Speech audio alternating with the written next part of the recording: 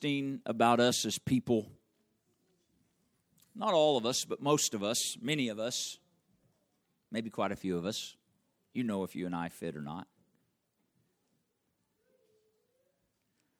All I had you do was look at somebody and say, tell them you look amazing, and tell them they have a beautiful smile. And I don't want you to raise your hand, but anybody struggle with that a little bit?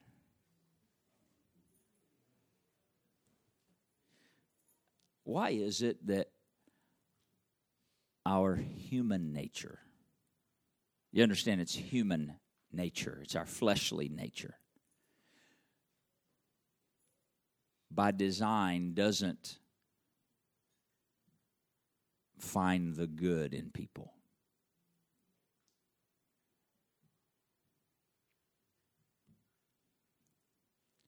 Doesn't compliment people? Why is that? But let me ask you this question. How many of you would admit, again, you don't have to raise your hand, you're human, so I know the answer. We're all human, so we know the answer. How many of you admit it's not hard to find the fault in people? Doesn't take, and if we're not careful, we might be quick to talk about it. So it's quiet now. We shifted in a hurry, didn't we? The Lord's here.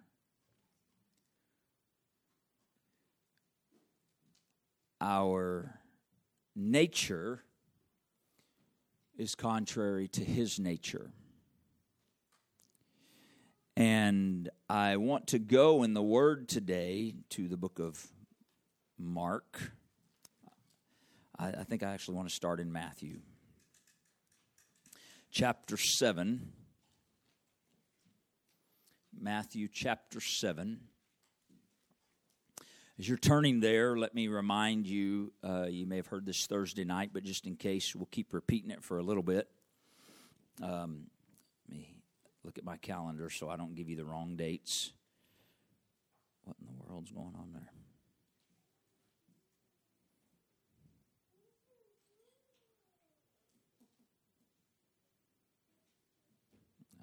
What just happened, but there we go. My calendar just started goofing up. Great timing. I think the date is the 17th, Friday the 17th. There we go. Just had to close it and reopen it. Friday night the 17th and Saturday the 18th. If you are in the group we refer to as hyphen, which is 18 to 36 and single, I am asking you to make it a priority to be here at church that Friday night, the 17th, at 7:30, I think. I'll give you the more specific times once we get some stuff nailed down. But that Friday night, the 17th, and that Saturday, the 18th, we will probably start about 10 o'clock or 9:30 that Saturday morning. And we are going to, the Lord's been dealing with me about it for some time. Some of you, we've talked one-on-one, different ones, and it just keeps coming back. We will speak specifically Friday night about biblical principles regarding finance. Okay, biblical principles regarding finance. And then on Saturday, we will make it applicable. We will do applicable teaching, budgets, saving. Now, if you're sitting here going, I got all this figured out, well, if you're in that group that I just mentioned, please come. We want your knowledge with us, okay? I mean that sincerely, but a little bit of tongue-in-cheek too, okay? Hear me. Some people get nervous when you start talking about money because there's this idea that the church is out to get people's money. There may be some that use the church that way. I can assure you we don't. There's so much accountability in what we do and how we do it by design. And there's a reason I still work a secular job. We don't take all the income from the church. I'll be very transparent with you. The church gives us a portion that helps cover part of our monthly housing payment. But I work another job, as you know, and I'm thankful to do so. God's been gracious to us. But Jesus spoke about money more than he spoke about heaven and hell. Why? I'll tell you why. Because money affects everything we do. Now you say, oh, no, it doesn't. Yeah, it does. In some way, shape, or form. I have, some of you know this, some of you don't, so you'll learn now. I have, for the last 20-something years, worked in the financial services industry, banks, credit unions, and I will tell you this. I've talked to people about their finances through the years, and I could take somebody that's been struggling that comes into my office and would say, man, I need help. I got this problem. I can sit down and I can look through, we'll look at their last 2 or 3 months of bank statements trying to figure stuff out. And I can tell you in those few minutes, I can tell you about their life pretty quickly. Some of you are thinking, would that be true? Yeah, sure. Just go look at your statements. It says a lot about our life, right? Now, the point of these classes that we're doing is not to get into your stuff. Okay, so if you're getting those red flags, that's not the purpose. The Lord intends for us to have victory over finance. He intends us to have victory in our financial lives. He intends us to walk according to His Word financially. You with me? Now, some of you are nervous. I used to be nervous talking about money because I thought people were going to think the wrong thing. I don't care anymore because I know my motive. Does that make sense? And so, hear me. We can't take the parts of the Word of God that say, you need to repent, you need to be baptized in the name of Jesus Christ for the remission of sins, you need to be filled with His Spirit. We should take that, we should follow that, we should obey. It's critical. We can't say, I believe the Word, I'll receive the Word, I want to obey the Word, I want to follow after Him and live according to His Word, and then go, you know what, I don't want His Word to tell me anything about my finance. I want to make my own choices there. But sometimes we do that. But if we'll walk according to His Word in our finance, He will bless us. I'm not talking about prosperity doctrine like, sow a seed of faith and you'll get thousands of seeds and you'll be rich. I'm not into all that, okay? But the Lord is faithful. And so, didn't plan on all that, but there you go. That will be Friday the 17th and Saturday the 18th. I'm asking you again, if you're in that hyphen single age group, 18 to 36, I'm asking you to be here. Anybody else that would like to come, you're welcome. It's open. And we're just going to walk through scriptural principles on Friday night.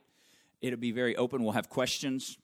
It'll be the idea, I don't know if I'd call it informal, but it won't be formal either. It'll be probably a more relaxed atmosphere where we'll want questions and answers, and we'll talk through it together. Fair? And then on Saturday, it'll be a classroom workshop. I'm going to have you do some pre-work. And so for those that want to, we're going to look at some applicable stuff so you feel like I walk out of here and I have a plan on Saturday. I walk out and I may not have everything in order, but I have a plan and I have some direction and I can get some things and I'm going somewhere now according to the Word. Amen? Amen. Praise God. All right, let's go into the Word. Book of Matthew, chapter number 7. We're going to start in the very first verse. Would you pray with me before we go any further? I know I did that little pause there to make that announcement, if you will, and I want to make sure our spirit comes right where the Lord is here. Jesus, I thank you today for the privilege of being together in your presence. I thank you for your word that cannot fail. I thank you for the promises of your word that are yes and amen. I pray today that by your Spirit and by your word you would speak with us according to your divine will and purpose. We open our spirit to you, Lord. We need you to not speak to our intellect, God forbid, but speak into our spirit, for your words are the words of life. In Jesus' name I pray. I submit myself to you. Take these lips of clay. Let your word not be tainted by my humanity. In Jesus' name I pray. In Jesus' name. In Jesus' name. So back where we were, regarding our abilities to quickly find fault but struggle to compliment. In case you wondered, I didn't want you to forget that. I want to bring us right back. All right.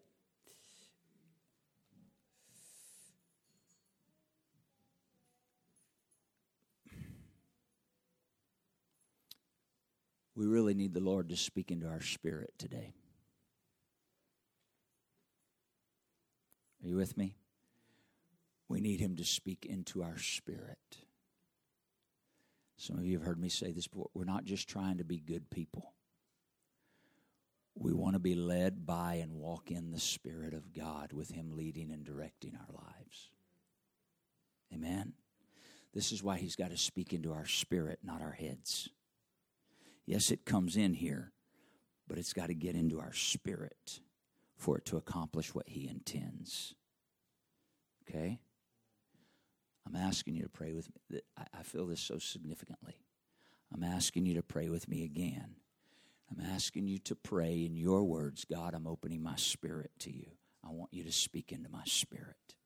Would you be willing to pray that with me this morning? Lord Jesus, we need you. We need you. We don't need the wisdom of men. It's of no value. We need the wisdom of God. We need your wisdom, God.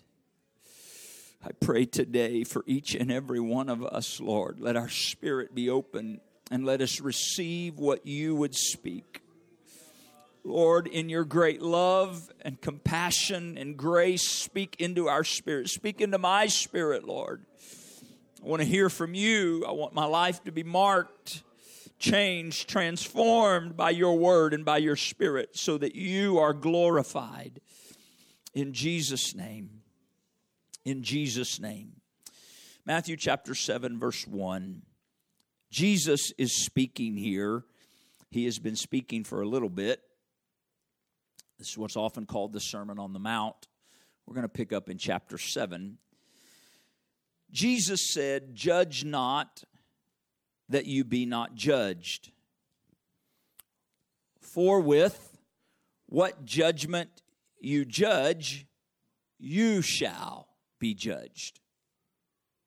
Plain English, however you choose to judge others, that's the method in which you will be judged. Okay? And with what measure you meet, or with the measure in which you dole out judgment on people, it shall be measured to you again. You should expect the same. There's a principle with God of you reap what you sow. All right? He said, give, it'll be given to you. Good measure, pressed down, shaken together, running over, shall men give into your bosom. He said, if you'll forgive the way I forgive, you're forgiven. But if you don't forgive, then the forgiveness I gave you is removed from your life. Right? There's this pattern with God of as you show mercy, you receive mercy. As you show forgiveness, you receive forgiveness. Here he says, as you judge, you will be judged. You with me? So he's speaking to us. Verse 3. And why, let's pause here in verse 2 for a second. Let's talk about this word judge. The world today, whenever you would bring up the Word of God or the truth of the Word of God, the world's response oftentimes today is, don't judge me. Anybody ever heard that? Don't judge me.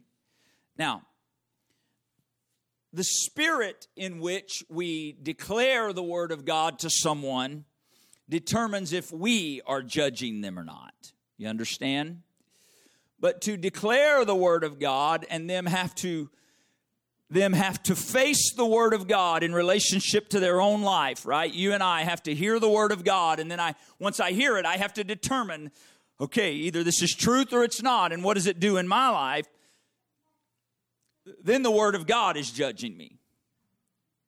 You understand the difference between me casting judgment on someone and someone being confronted by the Word of God with truth?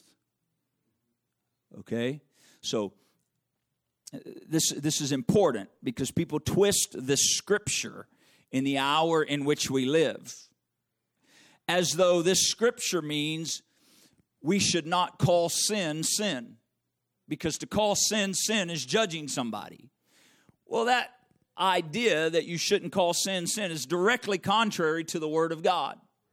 If I am watching someone walk in sin, that according to the Scripture, the wages or the cost, the price of sin is death and eternal damnation. If I'm watching them and I have audience with them and we're having conversation and there's an open door there and I turn a blind eye to their sin and don't, in love, right spirit, in love, communicate with them about what the Word of God teaches and the instruction from the Word of God, and I ignore it because I don't want to judge them, that's not what this Scripture is talking about. You understand that today?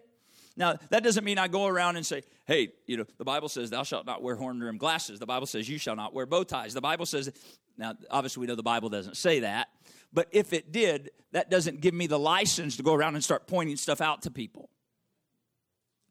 You with me so far? But now, if I have a relationship, some open door, maybe it's a coworker, and we start talking, and I feel like there's an open door there, and I say, man, can I show you something the Scripture says about bow ties? I'm just making you guys are with me. And he says, yeah, sure. And I begin in love and care for him, show the Word of God. Then the Word of God begins to deal with his heart. Okay? So when Jesus said, don't judge, he wasn't saying, just ignore everybody's sins and faults and don't seek to rescue them by the love of the Word of God and the love of God through your life. You got the differentiation there? Just the world has twisted this Scripture as though the church shouldn't call out sin. The difference is in the spirit in which we do it. Some do it from a place of elitism, as though I'm better than, I've arrived, I've got it figured out, and you don't. So let me tell you, that's not God. That's never God. He's lowly. He humbled himself. But he humbled himself, and he came to men, and he said, repent. Change direction, change how you're thinking, because the kingdom of God is at hand. He said, except you repent, you shall likewise perish. Jesus said that. Was he judging them? He was using the Word of God to judge their action, to try to turn them toward him in love. Okay? I just think that's important because this Scripture gets misused from people who don't want to be facing the Word of God. All right. So, judge not that you be not judged. For with what judgment you judge, you'll be judged, and with what measure you meet, it shall be measured to you again. Verse 3. And why beholdest thou the mote that is in your brother's eye, but considerest not the beam that is in thine own eye? The New Living Translation says, why do you behold the stick or the twig that's in your brother's eye, but you don't even consider the log that is in your own eye? You're drawing this drastic comparative difference. A little stick or twig in their eye, but you got a log in yours, and you're ignoring that, but pointing out that stick or twig over there. Now, or how will you say to your brother, let me pull out the mote or twig, stick or twig, try to say those two words together real fast. Let me pull out the mote out of your own eye, and behold, the log's in your own eye. Verse 5, Jesus still speaking, you hypocrite. First, cast out the beam or the log out of your own eye, and then shall you see clearly. Then you'll see clearly to cast out the mote or the stick or twig out of your brother's eye. Okay? Now, turn over to the book of Mark. Or I'm sorry, not Mark. Luke, chapter 6. Book of Luke, chapter 6.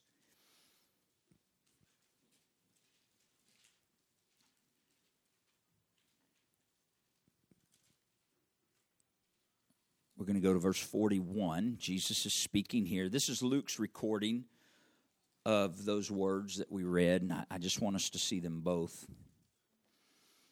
Luke 6:41, Jesus said, "And why behold thou the mote in thy brother's eye, but you don't perceive," notice those words, you don't perceive the beam that is in your own eye. Either how can you say to your brother, "Brother, let me pull out the mote that's in your eye," when you yourself don't behold the beam in your own eye? You hypocrite. Cast out first the beam out of your own eye, and then shall you see clearly to pull out the mote that is in thy brother's eye. For a good tree brings not forth corrupt fruit, neither does a corrupt tree bring forth good fruit. For every tree is known by his own fruit. For of thorns men do not gather figs, nor of a bramble bush gather they grapes. A good man, watch this, verse 45, a good man out of the good treasure of his heart brings forth that which is good. An evil man out of the evil treasure of his heart brings forth that which is evil. For of the abundance of the heart, of the abundance of the heart, of the abundance of the heart, the mouth speaks. Now, all this was in the context of judge not that you be not judged, how we deal with something in our brother's life and our own life. And then he said, out of the abundance of the heart. He didn't say out of some small, deep, recessed, little bitty thing over in the corner of the heart. He said out of the abundance. There's something that there's a lot of in your heart. Whatever there's a lot of in your heart, that's what comes out of your mouth. Out of the abundance of your heart, the mouth speaks. You want to find out what's in someone's heart? Talk to them a little while. Now,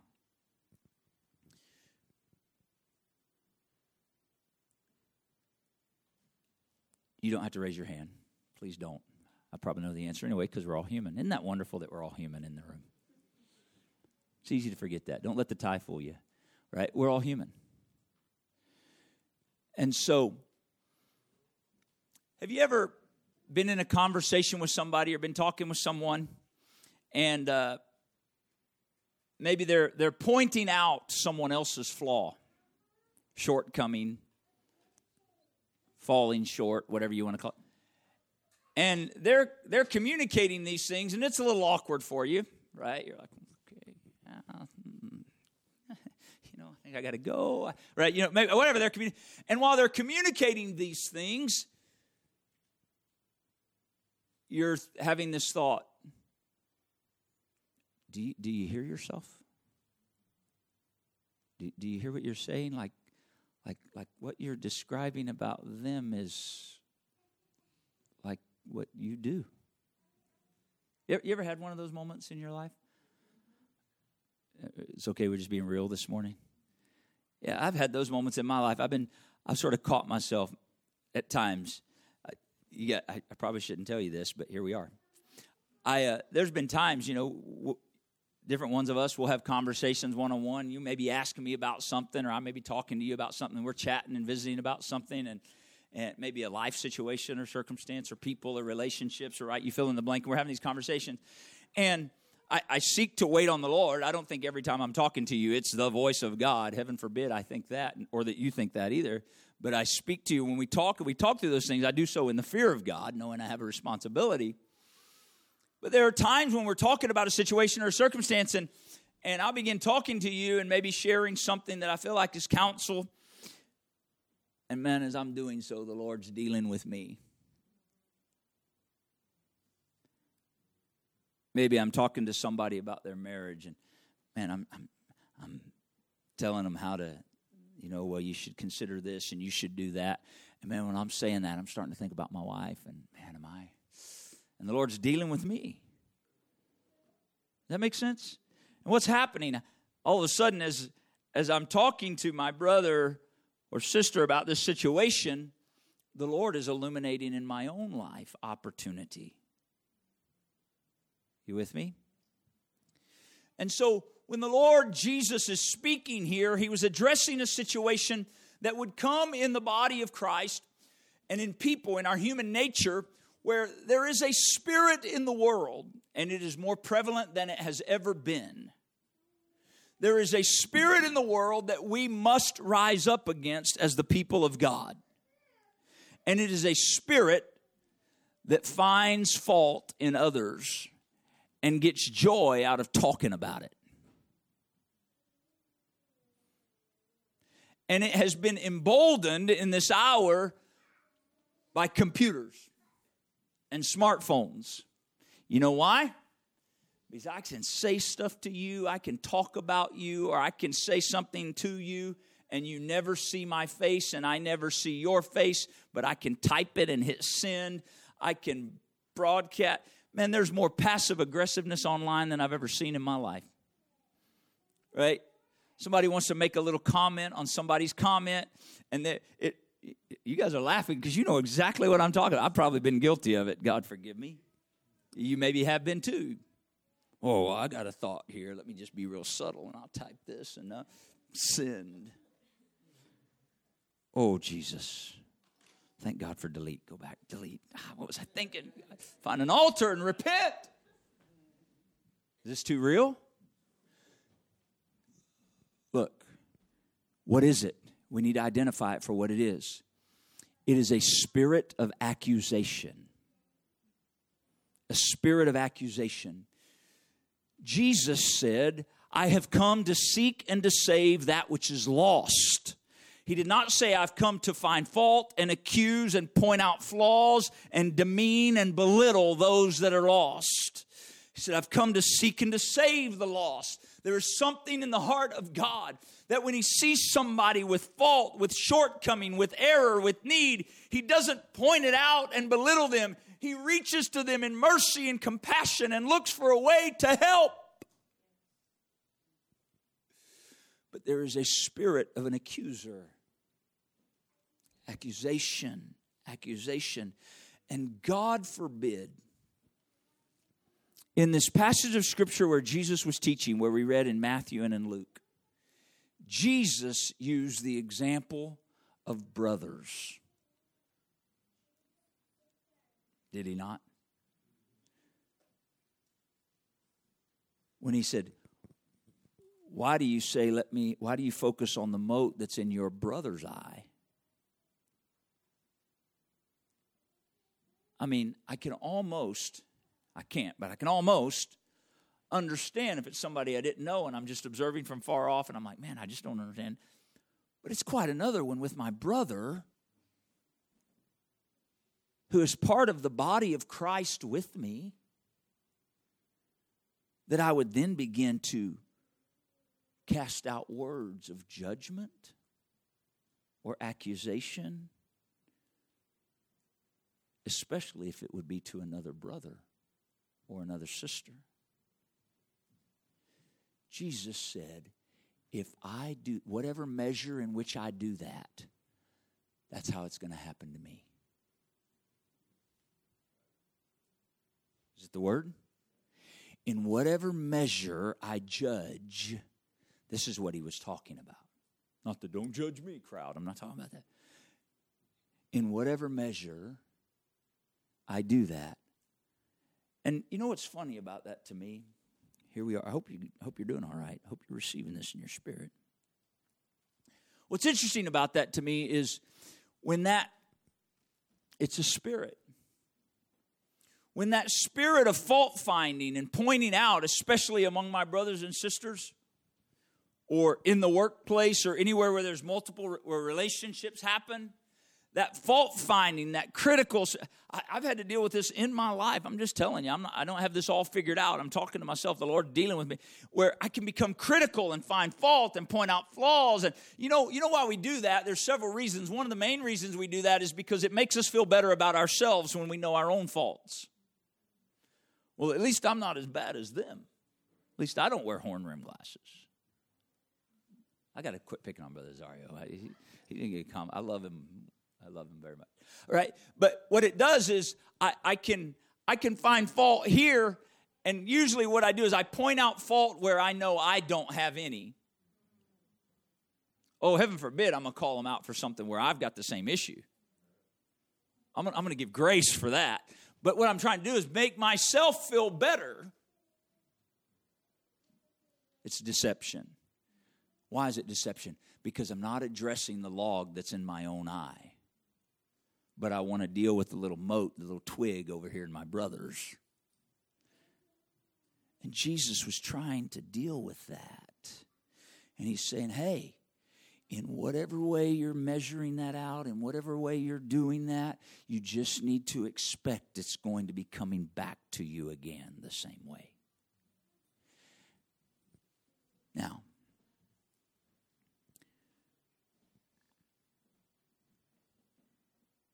the scripture says in Revelation that Satan is the accuser of the brethren. It's in there. He is the accuser of the brethren, that he would come before the Lord day and night accusing the brethren. Do you know what spirit you or I are giving into when we give in to accusation and fault finding and flaw pointing and criticalness? Do you understand what spirit we're giving it? It's not the Spirit of God. It is the spirit of the accuser that stands before the Lord day and night accusing the brethren. And so what happens when I open my mouth, out of the abundance of the heart, the mouth speaks. When I open my mouth and begin finding fault and pointing out flaws and speaking ill, what I'm doing is I'm saying, man, there's a twig over here in your eye. Let me get it. But the reality is I can't actually be of help to my brother because I'm so blinded by this huge log in my own eye. So I'm going to probably beat him up more than help him. And Jesus said, first, deal with that in your eye. Deal with what's affecting your perception. Deal with those areas that are affecting your ability to see clearly. He wasn't speaking in the natural as though you could reach in and pull a big old pine log out of your eye. He was speaking in the spiritual. There are things that have affected our way of thinking, our perspective, how we view stuff, what we're hearing, what we're listening to, what we're watching. It affects how we view things. And Jesus was saying, hey, you got to deal with those things that have caused your perception to be skewed. You got to get in a place with me and fellowship with me to get the mind of Christ and the nature of Christ rather than your human nature and the spirit of the accuser ruling in your thoughts. And if you'll get in that relationship with me, you'll see clearly and you'll get that log out of your eye. I'll help you to deliver you from those things that you do. And then you'll see your brother or sister and you'll see clearly. Your perception will be different. How will your perception be different? I'll tell you, if you've ever dealt with something in life and God has miraculously come and helped you and aided you in getting victory and deliverance and walking in power and authority, and then you see someone else down the road and they're dealing with something similar and they need help, you don't come in accusing, do you? No, you come in with compassion, understanding, empathy, and mercy. And the love of God works through you. You want to see them restored. You want to see them made whole. You don't want to accuse them or find fault to everybody. Love covers a multitude of sin. That doesn't mean love hides it like it's not happening. Love covers and then seeks to help somebody be delivered and set free and restored, not find fault and point it out. I don't want nothing to do it. See, the difference is some haven't had the log removed yet, so they're not seeing clearly to help and support and aid another. But the Spirit of God working in us will anoint our perception so that we can see clearly. And then true ministry takes place. You want to be involved in ministry? There's opportunity every single day. The Bible says, I believe it's in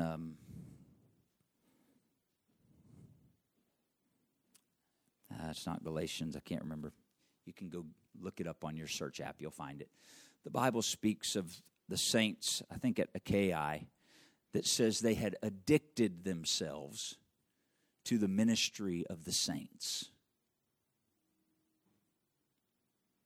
That speaks to me that they had just given themselves to seeing the body of Christ strengthen, caring one for another. Is it any wonder that Jesus said, this is how the world will know you're my disciples, by your ability to point out each other's faults and get them straightened out? Oh, no, it doesn't say that. This is how they'll know you're my disciples, because you'll tell everybody their faults and point them all out. No, that's not it either. No. Jesus said, this is how the world will know you're my disciples, by the love you have one toward another. I got kids. I got 3 of them. Thank you, Jesus, for every one of them.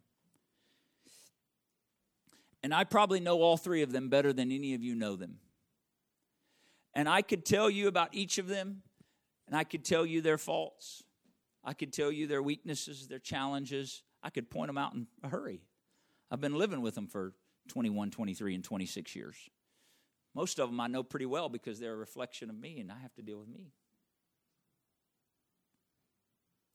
And I know them, and I'm patient with them, and I probably talked to them about them somewhere along the journey. But you want to come telling me what's wrong with my kids? Yes, I felt some uncle. I felt that right there. Some moms bristled real quick. I know, because I've watched along the way at times where maybe, not too often, but I've watched along the way at times where maybe I've had to say something to little Johnny or little Sally over here, and I've watched Mom and Dad, just checking. I'm treading carefully, right? I'm like, okay, this is sacred ground here. But there's something, right? There's something. I know their shortcomings, but you start coming and fault finding with my kids, and it's a different story, right? See,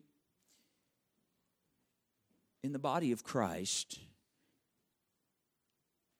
there should be something of the Spirit of God in us, that the words that come out of our mouth are not yielded to the spirit of the accuser. Here's what Jesus said. In his word, the prophet, the Lord said, I know the plans I have for you, to bring you to an expected end. Jesus said in Psalm 138, or the Lord said in Psalm 138, I will perfect that which concerns you. What does that mean? I'll perfect that which concerns you. I'll complete that which concerns your life. In other words, he's not done with us yet. And he's not done with any of us yet.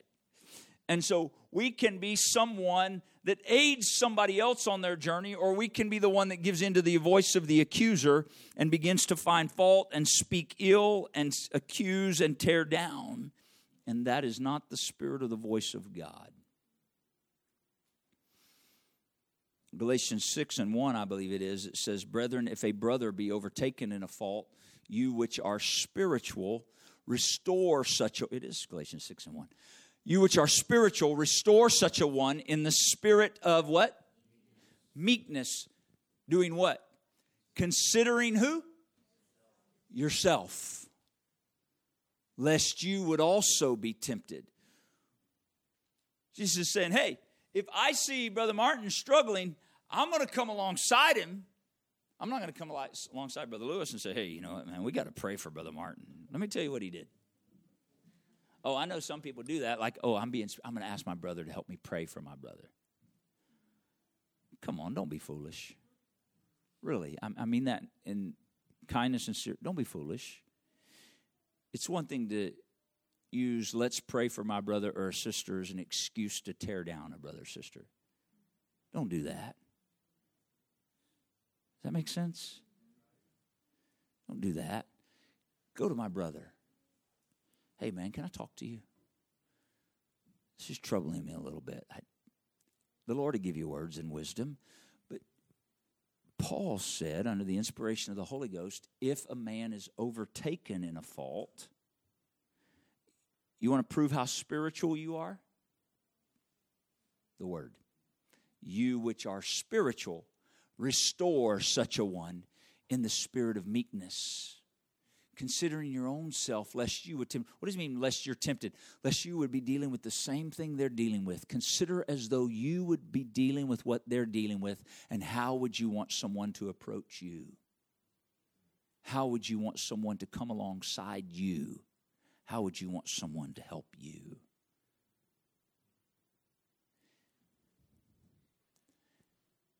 The moment, see, the wonderful thing about this verse, how I deal with my brother or sister in a fault, reveals quickly how spiritual I am or not.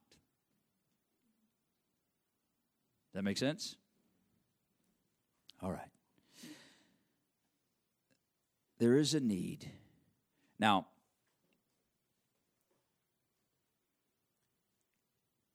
anytime you go through the Word and these things, there's sort of this thought like, I always get this sense from some, like, oh man, something must be happening. He's dealing with it right now. Nope. Nothing happening, at least not that I'm aware of. But the Lord has been dealing with me about this for the last week and a half. And I've sort of skipped over it. I'm like, this. But the Lord is trying to help us. There's something, if this is something that applies from the Word to your situation right now, then I'm asking and praying, receive it. Let the Spirit and the Word of God have its work in you in this regard. If it's not, then thank God, and then receive it and go, God, give me sensitivity and perception so that as you work in the body and as you add to the body, I walk in this manner in agreement with your Word and your Spirit. This is vital for the health of the body of Christ and critical to what He's doing. Now, I finish with this. Jesus said that you and I were salt and light in the world. We're salt and light. In terms of light, He said we were, what man lights a candle and then puts it under a bushel for no one to see, but He takes it out so that it gives light to all. Paul said that our lives were living letters that were being known and read by all men. A light that's shining, that's causing people either to see or not see. And so the Lord being that light through our lives, when we walk through the workplace, how we conduct ourselves in the workplace, how we conduct ourselves day to day, how we conduct ourselves in our home. That one sort of hit there. How we conduct ourselves in our home. How we conduct ourselves, pick the spot. Do you think Jesus like flipped it off and on when He walked for His 3.5 years of ministry? You know what? I'm here at Lazarus' house with him and Mary and Martha. I'm just going to kick my sandals off. I don't have to have on the Jesus mode right now. That just sounds silly, doesn't it? Of course not. We know He was always who He was. Jesus wasn't in character. I think we fall into that trap of thinking, you and I, as children of God, filled with the Spirit of God, heaven forbid, I'm one thing at work. I'm something else at church. I'm something else at home. I understand life circumstances hit us different in those environments. You understand? But I have to be true to God, honest to Him. I have to let my life ever be walking in repentance and relationship with Him so that His Spirit is leading me and guiding me, and He is ruling and reigning in my life. And so people are looking at this letter. Please stand with me. I'm finishing here. People are looking at this letter that is our life, your life and mine. And if I'm in the workplace, this is what we call practical Christian living, I guess. If I'm in the workplace and I'm joining in the conversations that's tearing down a coworker,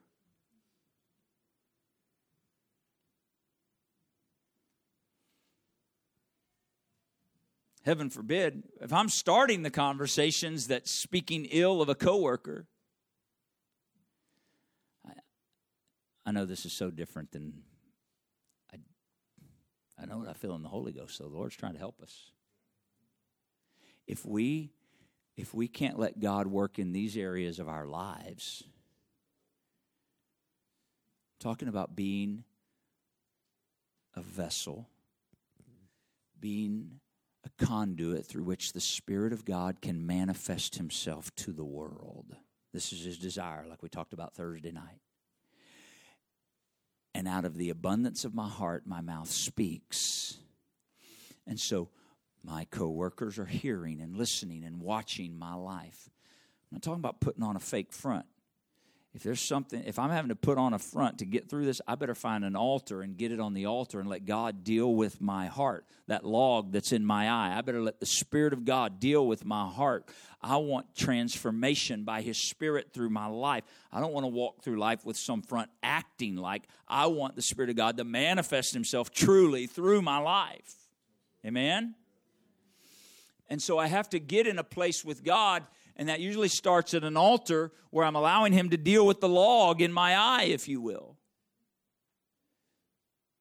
So then my perception is different in the workplace, in the home,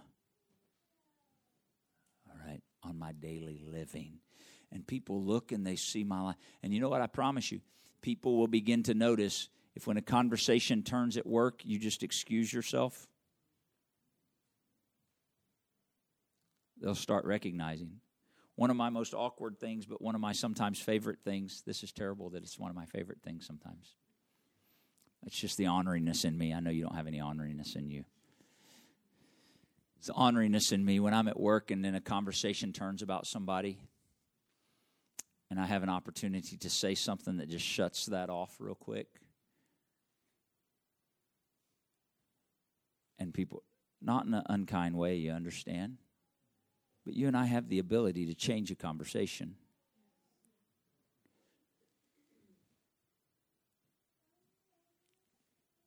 Man, I feel like I'm meddling, but I feel like the Holy Ghost is wanting to help us. Just being silent is not always the answer. Well, I won't say anything. There's a time to be silent, but the Scripture says there's also a time to speak. And I would to God that there would be a boldness in the Spirit of God. If you're filled with the Spirit of God, we've got to open our mouths. I would to God that there would be a boldness in the Spirit of God that says, hold on a minute. We don't know everything about their situation. I'm not sure there's wisdom in us talking about them that way. You say, oh, I don't know if I can say that to my coworker. Why not? Why not? You afraid? I don't mean. We need the boldness of the Holy Ghost. Hold on a minute. I don't know that we should talk about them that way. We don't know where they are. We don't know what they're going through. We don't know their. Do you know all their circumstances? I may not agree, but you have the ability to change the direction of a conversation with your words. As a child of God who is salt and light in the world, you can't just be silent in those things.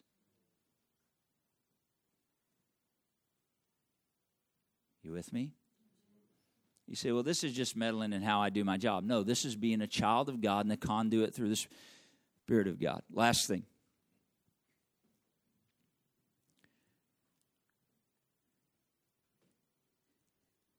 How many of you know someone, hopefully not in the room, how many of you have a coworker or something where you know it's like, man, when you get with them, they are talking about somebody else? Anybody? Most of us? Yeah. I'm going to let you in on a secret, okay? Something I've learned about people in the last few years. If they're talking to you about a coworker when they're with you, guess who they're talking about when they're not with you? Why? Because that's the spirit of the air. A spirit that accuses, a spirit that finds fault, a spirit that talks down. This ought not be in the body of Christ. This ought not be in the body of Christ. There should be a love, a concern, and a compassion for people that seeks to build up, seeks to bring healing, seeks to bring hope, and it comes through Christ dwelling in us. In Jesus' name. Would you talk with the Lord this morning before we go? Come on, would you talk with Him? If the Lord is dealing with your heart, if you need to turn your pew into an altar, do that. If you want this altar, if you need to say, man, the Lord sort of pricked on my heart a little bit today. I want to lay this on the altar. I want to deal with some stuff. I want my spirit. There's been some things come out of my mouth that have have definitely revealed what's in my heart. And I want my heart to be clean, Lord. And I can't make it clean, but you can. But I want my conversation to glorify you, God. I want my exchanges with people to glorify you, God. I want the words of my mouth and the thoughts of my heart to be pleasing and acceptable in your sight, Lord. You are glorified through my life, or the testimony of you is damaged through my life. I can't produce it as a good person. I need the working of your Spirit in my heart.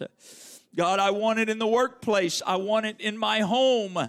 I want it wherever I go, that the utterance of your Spirit would be in my mouth and that lives would be marked by the goodness of God, not by giving room to an accuser. In Jesus' name, in Jesus' name. In Jesus' name, in Jesus' name. I pray deliverance from a spirit of accusation and fault finding. Deliverance from that which points out flaws, but let the love of God rule and reign in our hearts. Let us come alongside those in need of ministry and strength and help and encouragement and uplifting. Let your Spirit work through us, God, in this hour. In Jesus' name, in Jesus' name. We need you, Father. We need you. We need you, Father. We need you. Come on, there should be, if the Lord is dealing with your heart, then there should be a prayer of repentance, of letting the love of God turn my heart and yours, turn our way of thinking, arrest our thoughts and arrest our attention, Lord. I want to be honest before you, God. I want to be honest before you. I want you to use me, and I want my spirit to be right. I want my heart to be right. God, if there's anything with my brother or my sister, I bring it to you today. I bring it to you today, Lord. In Jesus' name, as you're praying there, I'm reminded of a scripture where Jesus said, if your brother has aught against you, that when you bring your gift, you should leave your gift at the altar, and then you should go to your brother or your sister, and you should make it right in relationship with them. You should communicate with them, and then come back to the altar and offer your gift to the Lord. Some of you, there's a hindrance. Come on, you're talking to the Lord. I'm going to tell you, some of you, there is a hindrance in your prayer. And the reason there's hindrances, I don't mean just in like today. I mean like you're finding hindrance in your prayers. There's something tied to your relationship with your brother or sister. And I believe the Holy Ghost would illuminate that to you. That in the love of God and the fear of God, you need to leave your gift before the Lord. Go to your brother or sister. Bring correction and healing in that relationship. Forgiveness and restoration. And then go back to the altar and the Lord will receive your gift, the scripture says. In Jesus' name. Come on, this affects our prayers getting through. This affects our prayers getting through. How we judge our brother and sister affects the impact of our prayer. This in our home affects the impact of our prayer. Peter wrote to us and said to us as men who are married that we should live with our wives according to knowledge, giving honor unto them as unto the weaker vessel. He didn't mean weaker as in less than. He meant weaker as in the way God has created and designed men and women. And he said if we didn't live with them according to knowledge and honor them as the weaker vessel, that our prayers would be hindered. There is something in the relationship in the heart of men and women of God in how we speak to and about one another that affects our prayer. One, you need to hear this. Somebody needs to hear this morning. How we speak to one another, how we think about one another, how we talk about one another affects our prayer. And so if the Lord is revealing these things, then we must lay them on the altar. We must go to our brother, our sister, our spouse, you fill in the blank, and let God bring healing. Forgive me. Forgive me, my brother. Forgive me, my sister. Pray with me. I want right relationship between us in the body. I want proper alignment in our relationship. I want the Word of God and the Spirit of God working in my life. In Jesus' name, I want my dinner table to be one of conversations of joy and peace and edification, not a dinner table of accusation and fault finding and criticism and tearing down. God, I want my home to be one where people are built up and edified and spoken highly of, not one where a home that tears down and finds fault with people. In Jesus' name, in Jesus' name, in Jesus' name. Let us not give in to that spirit of the accuser, Lord. Make us aware, make us aware, make us aware. In the name of Jesus, in the name of Jesus, in the name of Jesus. In the name of Jesus. In the name of Jesus. Well, I'm telling you, this is so significant today. I'm not trying to belittle a point, but this is so significant today. In Corinthians, Paul told the church, for this reason there are many that are weak and sickly and some even dead among you. He was speaking spiritually. They didn't have a bunch of dead people laying around in the church. He was speaking spiritually. He said, for this cause, some of you are weak and sickly and even dead among you. And the reason, he said, was because you do not discern the Lord's body. You're not rightfully discerning the people that make up the body of Christ, and how you view them and how you speak about them and how you treat them, and your lack of care, concern, and respect for one another. You don't discern the Lord's body. And because you don't discern His body, some of you are weak, you're sickly, and some are even spiritually dead.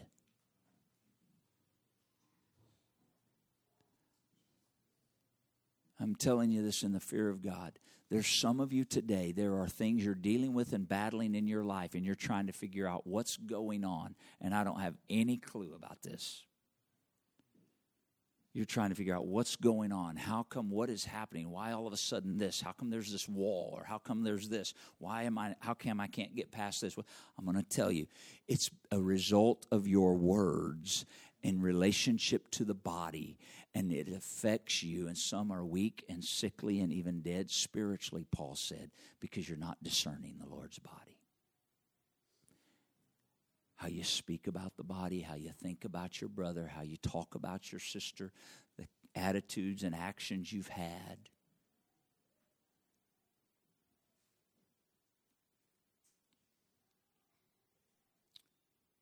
But if you and I would go to the brother, if we'd go to the sister, if we'd take it to the altar, I'm certain healing would come. Healing would come. That barrier to prayer would be removed, and there would be a restored flow again. This is critical. Perceiving and discerning the Lord's body. I can't think for a moment that how I treat, speak of, and think about my brother has no effect on my relationship with God.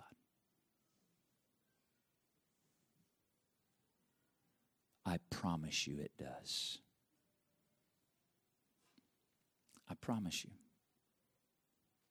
It affects your relationship with God. Not only,